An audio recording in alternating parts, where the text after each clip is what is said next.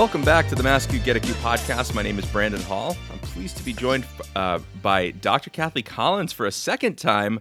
Kathy is the technology teacher at Sharon Middle School. Kathy, welcome aboard. Thanks so much, Brandon.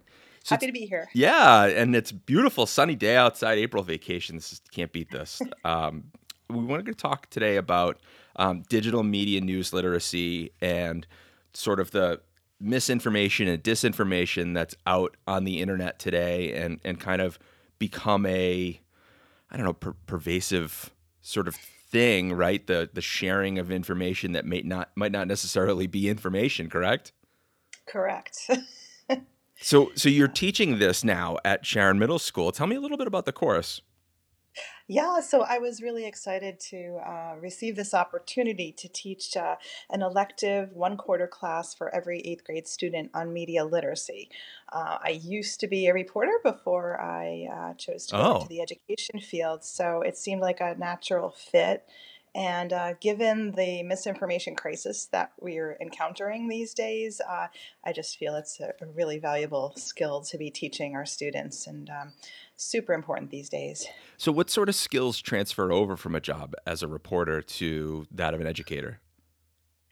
Yeah, well, I think there's been a common theme in, I'd say, my steps from reporter to librarian to currently media literacy teacher, and that's, teaching students the skills to sort through and evaluate information through whatever format. And of course, it's become more and more digital. Unlike when I was growing up, I'm kind of going to give away my age here, but it was a lot simpler. When I was a kid, we had a few different news sources that we relied on, and we knew they were reputable. And now, of course, there are so many benefits of social media, but also because of the growth of the internet, it's a pretty tricky time, and students definitely need help. So, critical thinking skills are really at the core of all of these different overlapping fields. Yeah, no question about that. And you look at sort of the way that social media has exploded in the last 10 years, and then the different formats that are available, whether it's short videos on TikTok or memes on Facebook and Twitter and Instagram, or short videos on Instagram. It's really hard to say, like, here's this information, here is the sourcing behind this information, now draw your own conclusion. It's more of like hey, here's this picture that says something. It doesn't have any kind of citation or sourcing with it, and then people run with it. Yes, and unfortunately, our young people are really gullible to the wealth of misinformation out there. So, and just to share, Brandon, a few statistics here.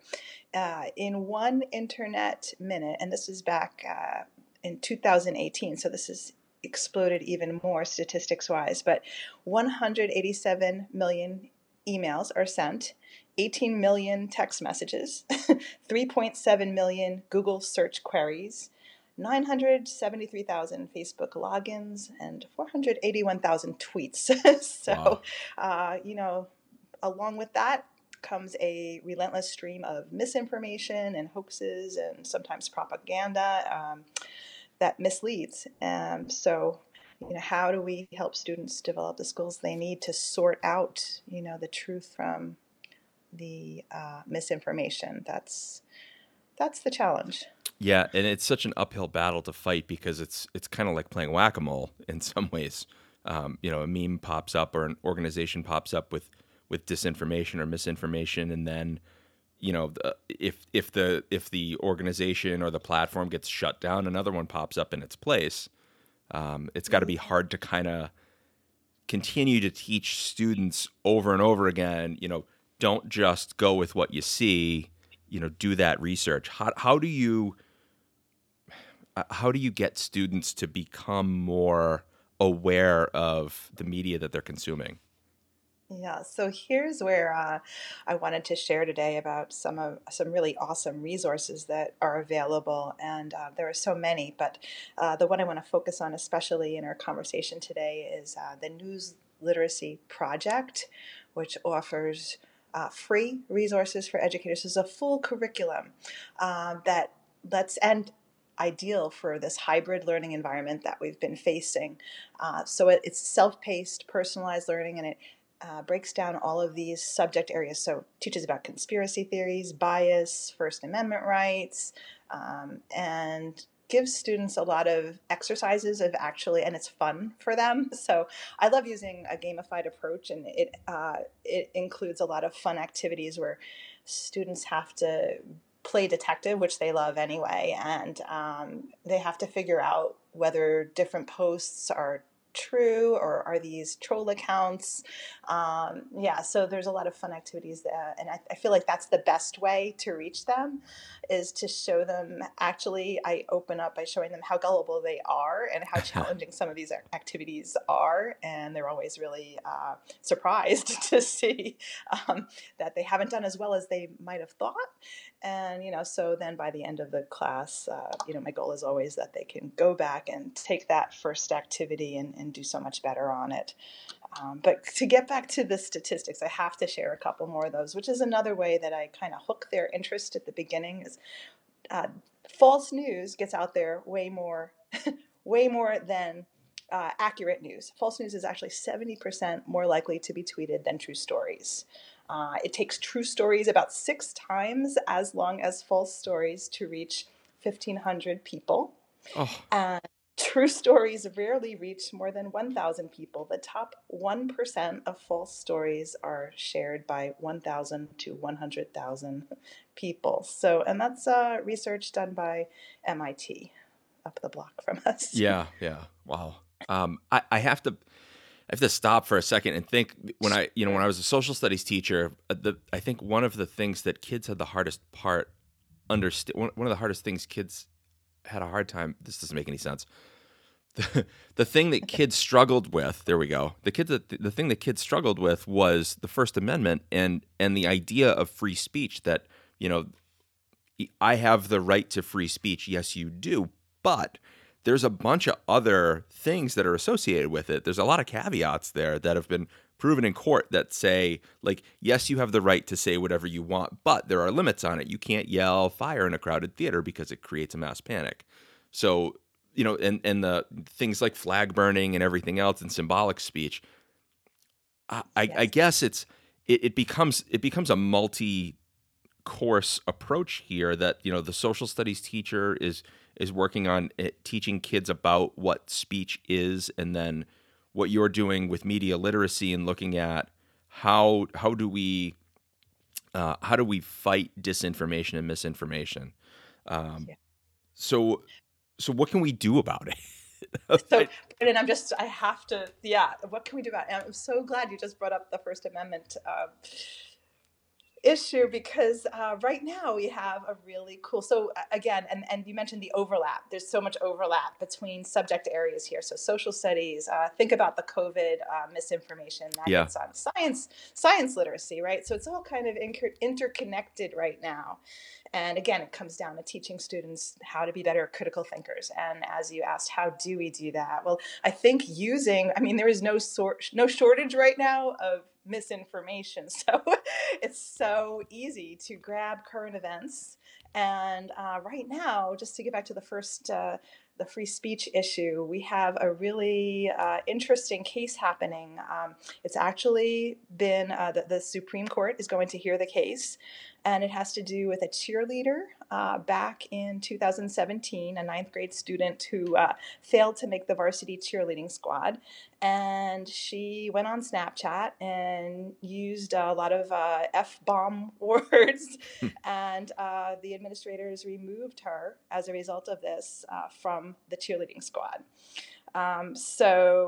Because she was frustrated, she didn't make the squad. She vented her frustration on Snapchat, and this case is actually going all the way to the Supreme Court. So I think students are so interested in hearing about their peers and what's happening within. As you said, they're passionate about free speech, but don't always realize that this is a gray area. So teenagers are idealists by nature, so getting them involved, and they are natural debaters. So involving them in debate is a great way to kick off conversation and get them thinking about their First Amendment rights.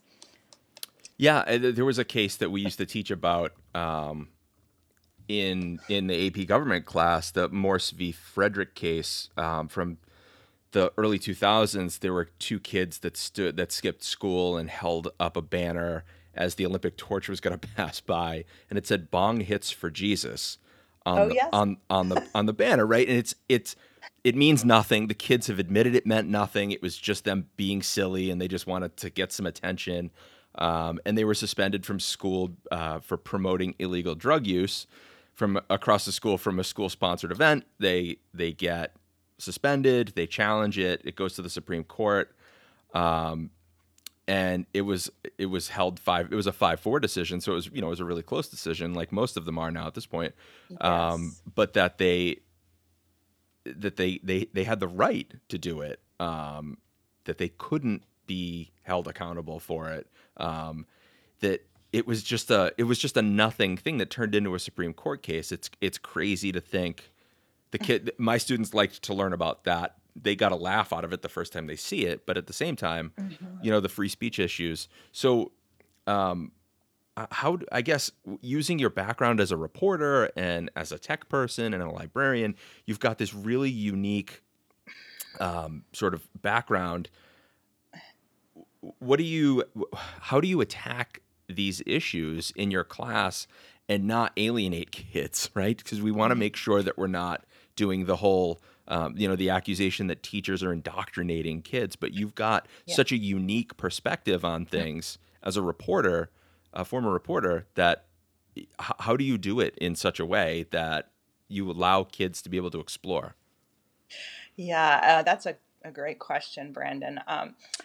I think definitely with sensitivity, right? These are, and as I said, kids love to debate. So, laying down the rules, the classroom rules, and the expectations for respectful conversation, respectful debate. That's the key, really, to, building a safe classroom community where we can continue to share and debate these gray areas. Yeah, And then also, like I said, using the digital resources through technology. So there's an awesome First Amendment lesson. And then one of the first tasks I do as a kickoff to that is I have them survey their friends and their family to see whether their friends and family can name the First Amendment five rights yeah, and freedoms, and again, they're and whether they can, and we take it from there. And again, that usually leads to some shock and surprise that family members could only maybe name two of the right. five. And so that's a good conversation opener as well. So I don't, the material is so rich, and I'm just so passionate about this topic. It's always been, I guess, because of my experience working as a reporter and then a librarian. It's just really important to me. It's key, especially right now, to teach our students how to think for themselves in this, as I said, misinformation landscape that we're dealing with in this Yeah, country right now. It's yeah, pretty horrifying. yeah, yeah. So, what are some of the resources that you've found that are the best ones, or that you'd like to share? To Sure. Yeah, So I mentioned the News Literacy Project, which just has a wealth of information for free. It's a excellent. nonprofit based in DC, and I would encourage all educators to check this out because, as I said, this is cross-curricular. You could integrate this easily into any subject area. It's checkology.org. You can sign up for an account, and it gives you free access to all these resources, which also let you um, monitor your students' progress. So you can set up a classroom, you can check in on them, and it's very self-paced, or you can do some of the activities as a group. So it's a great resource, and it's very up to date. But there are others as well. I want to talk about one that I love that is also available through NLP, which is the News Literacy Project. You can sign up for it, and it's called the SIFT, SIFT. And what it is, every week, um, the people who are involved with the project take a look at current events and current posts in the news and reporters analyze the content, and they take false tweets and false messages, and they show students how to check those facts for themselves through strategies like reverse Google image searches, um, and through what we call lateral reading, like taking one article and then looking at other sources to see how they are reporting the same event. So it teaches them strategies each on a weekly basis, and it's current events, and it's wonderful because it's classroom ready slides. So for busy Perfect. teachers, Right. Yeah. it's an awesome resource. That's one. I also though want to share a few others that I love. So one thing I do, I show them that there are a lot of websites out there that help you fact check. PolitiFact, one called factcheck.org, Yep. All Yep. Sides, and Snopes is probably the best known of them. And these are all fact checking sites that are great to use and show students how to use them in class, especially when they're first learning these skills themselves. Common Sense Media is another source I love. And again, this is free digital citizenship curriculum that has a lot of great lessons for helping turn students into fact-finding detectives. Yeah, I really liked a couple of those, like the Common Sense. Common Sense Media was a great one that we used to use a lot, and PolitiFact. We would use factcheck.org after debates. After we had presidential debates, so we'd show pieces of the presidential debate and then go into PolitiFact or factcheck.org and have students kind of examine the things that the candidates were saying. And we found that was really helpful in kind of ending that disinformation or misinformation. And some, sometimes that's not, when politicians get up and speak, it's not done willfully in the same way that it is when it's a coordinated campaign online. I think we looked at in the 2016 election with my students, we looked at some of the things that were being spread as, whether it was a meme or something else. And then we went and found the source of it, like you said, with the Google reverse image search, and looking at some of the hidden symbols in it, and said to ourselves, what is the purpose of this piece of media? And ultimately, the students came down to it's division. The ultimate purpose of this is to divide two groups. And then we start looking at the source, and it turns out that the source was from not within the United States. And That's great. And looking at some of those outside factors that are really hard to fight against. Yeah, great. And Above the Noise, I also want to mention it's a YouTube channel. Teachers can use the videos and have their students join the discussion on it's KQED, which does great work with media literacy. Yeah. What else? There's one more, the Choices program, and that's by Brown University, another free lesson resource source. And then I mentioned how I love to use games with the students and activities where they create things on their own. So there's something called the Break Your Own News Image Maker, and this is just a lot of fun. So students can make their own images and create their own, I guess you could call it fake news. Oh, interesting. Although one of the things I explain to students is that particular term is very misused and overused. But the Break Your Own News Image Maker is a lot of fun. So, and another game, it's called Factitious, and it introduces students to bias and the importance of looking at a variety of news sources for information, and that's another great one. These are all free and on the web. So I guess in the end, what do you expect your students to be able to gain? What kind of knowledge? What's the end goal for the course or for the unit? That if a supervisor was saying, what did the students gain from this? What did the students learn from this lesson or unit or class? And what would your response be to that? Yeah, well, I would say the overall goal is that my students, by the end of the course, have become smart news information consumers. Um, And as far as your students go, uh, in what ways have you seen that growth? well, I mentioned I do some assessments. I wouldn't call them. They're more like surveys than I Yeah. would describe them as surveys versus tests.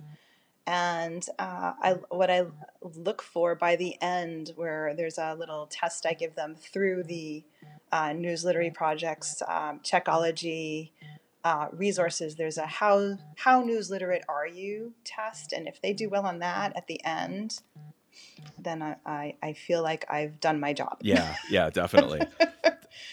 And then as far as what your work coming up with MassQ, you have a webinar that you're proposing that will be running on digital media and news literacy. Can you talk a little bit about that? Sure. So yeah, that's going to be for educators. I'm going to uh, hone in on some of these resources that I use with my students, show them how easy it is to use them and how to integrate them across content areas. And again, teach them by doing. So it's going to be a very interactive, fun workshop, actually, using some of these resources and coming up with some lesson plans that are very general but applicable across content areas. That's really great. And that is planning to run this summer, correct? Correct. We actually have dates. I should have. I don't have my calendar right in front of me, but That's the okay. first date I believe is the third week of May, and I want to say May 19th. That's my guess, and then it'll be a 2-week workshop. So it's a lot of it is self-paced, and then we meet for the last session. So it's asynchronous as well as face to face through Zoom. I Yeah, should yeah, say. yeah, right. But it should be a lot of fun, and I'm looking forward to teaching it because, as I said, I feel like this could easily be integrated through so many different courses.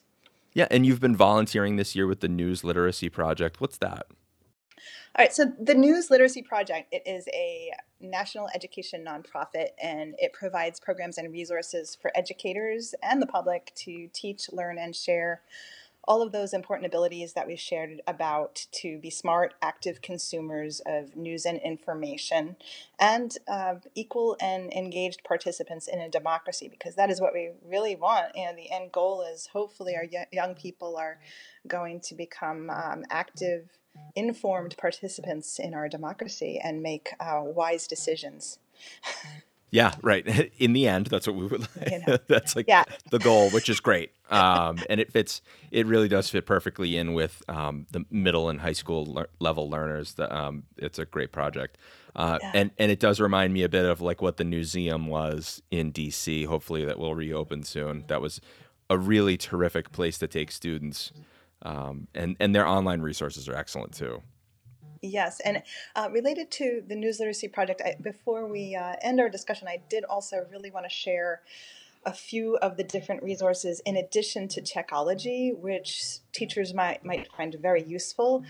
There's a journalist in the classroom opportunity. You just have to fill out a little request form, and you can choose journalists from the Wall Street Journal, Washington Post, NPR. You can choose local journalists who would actually visit your classroom, or you can set it up as a virtual visit, but that's a great thing to know about. There's also a forum where educators can post their questions about how to integrate materials or just to have a conversation and to share and to network with other teachers who are equally passionate about the topic of news literacy education. Yeah, that's really cool. And Kathy, what kinds of things are you doing outside of this right now? Something you want to plug? A project, a personal project you're working on, or anything else going on? Oh gosh, well, I'm part of the ISTE board now. Oh, which cool. is really exciting. And I was missing my MassQ board work. So joining that organization as a board member has been really exciting for me. I just love networking. So the opportunities at that level to plan right now we're gearing up for our ISTE Live, our summer conference at the end of June, which is going to be phenomenal. And I would encourage people to take a look at that online if you're not an ISTE member. It's well worth it. It's the resources that they offer and the programs, again, the professional development are awesome. And MassQ is the local affiliate of that, so we're all connected. Yeah, and that one's going to, the ISTE Live in the summer is going to be digital, correct? Correct, yes. To play it safe right now. But hopefully we'll be back, face-to-face by next summer. But, now, did I hear a rumor that ISTE 2022 is in New Orleans? Is that a dirty rumor or is that a true rumor? It's a true rumor. Wow. So it wasn't, so we got rid of some disinformation here. That's good. Having been to a conference once in New Orleans, I will tell you it is absolutely worth it. That facility, the conference facility there is immense. And I know ISTE needs an immense venue. It's immense. And then the surrounding sort of like the food and the culture and the city itself are just so great. That'll be a great sort of welcome back to conference life. That'll be a good one. I am so excited to I get to go there in September as part of the planning. And, oh yeah. Yeah, it's going to be phenomenal. I've never been to New Orleans. It's been on my bucket list for a while now. So yeah. I think it's going to be a fabulous time. Yep. And, try the beignets. Oh, okay. Good to know. They're like these unbelievable little powdered, like dusted sugar, like donut things. There's really no. Cafe Du Monde is like the famous place, and people will line up like around the block at all hours of the day to get them. They're amazing. I don't really know how to. That sounds fabulous. Yeah. Now you have me thinking food and. Yep. It's almost lunchtime. It is almost lunchtime. Yeah, there's no such thing as a bad early lunch, right? So. No, correct. Kathy, where can people find you online? So my Twitter handle is @TechGypsy11. And that's the best place to find me. I'm very active on Twitter. Great. Okay. Well, Kathy, thank you so much for coming on the Get a Q podcast again. We always have a great conversation. And be on the lookout for Kathy's webinar stuff coming up on the massq.org website. Thank you, Kathy. You're so welcome. It's been a pleasure.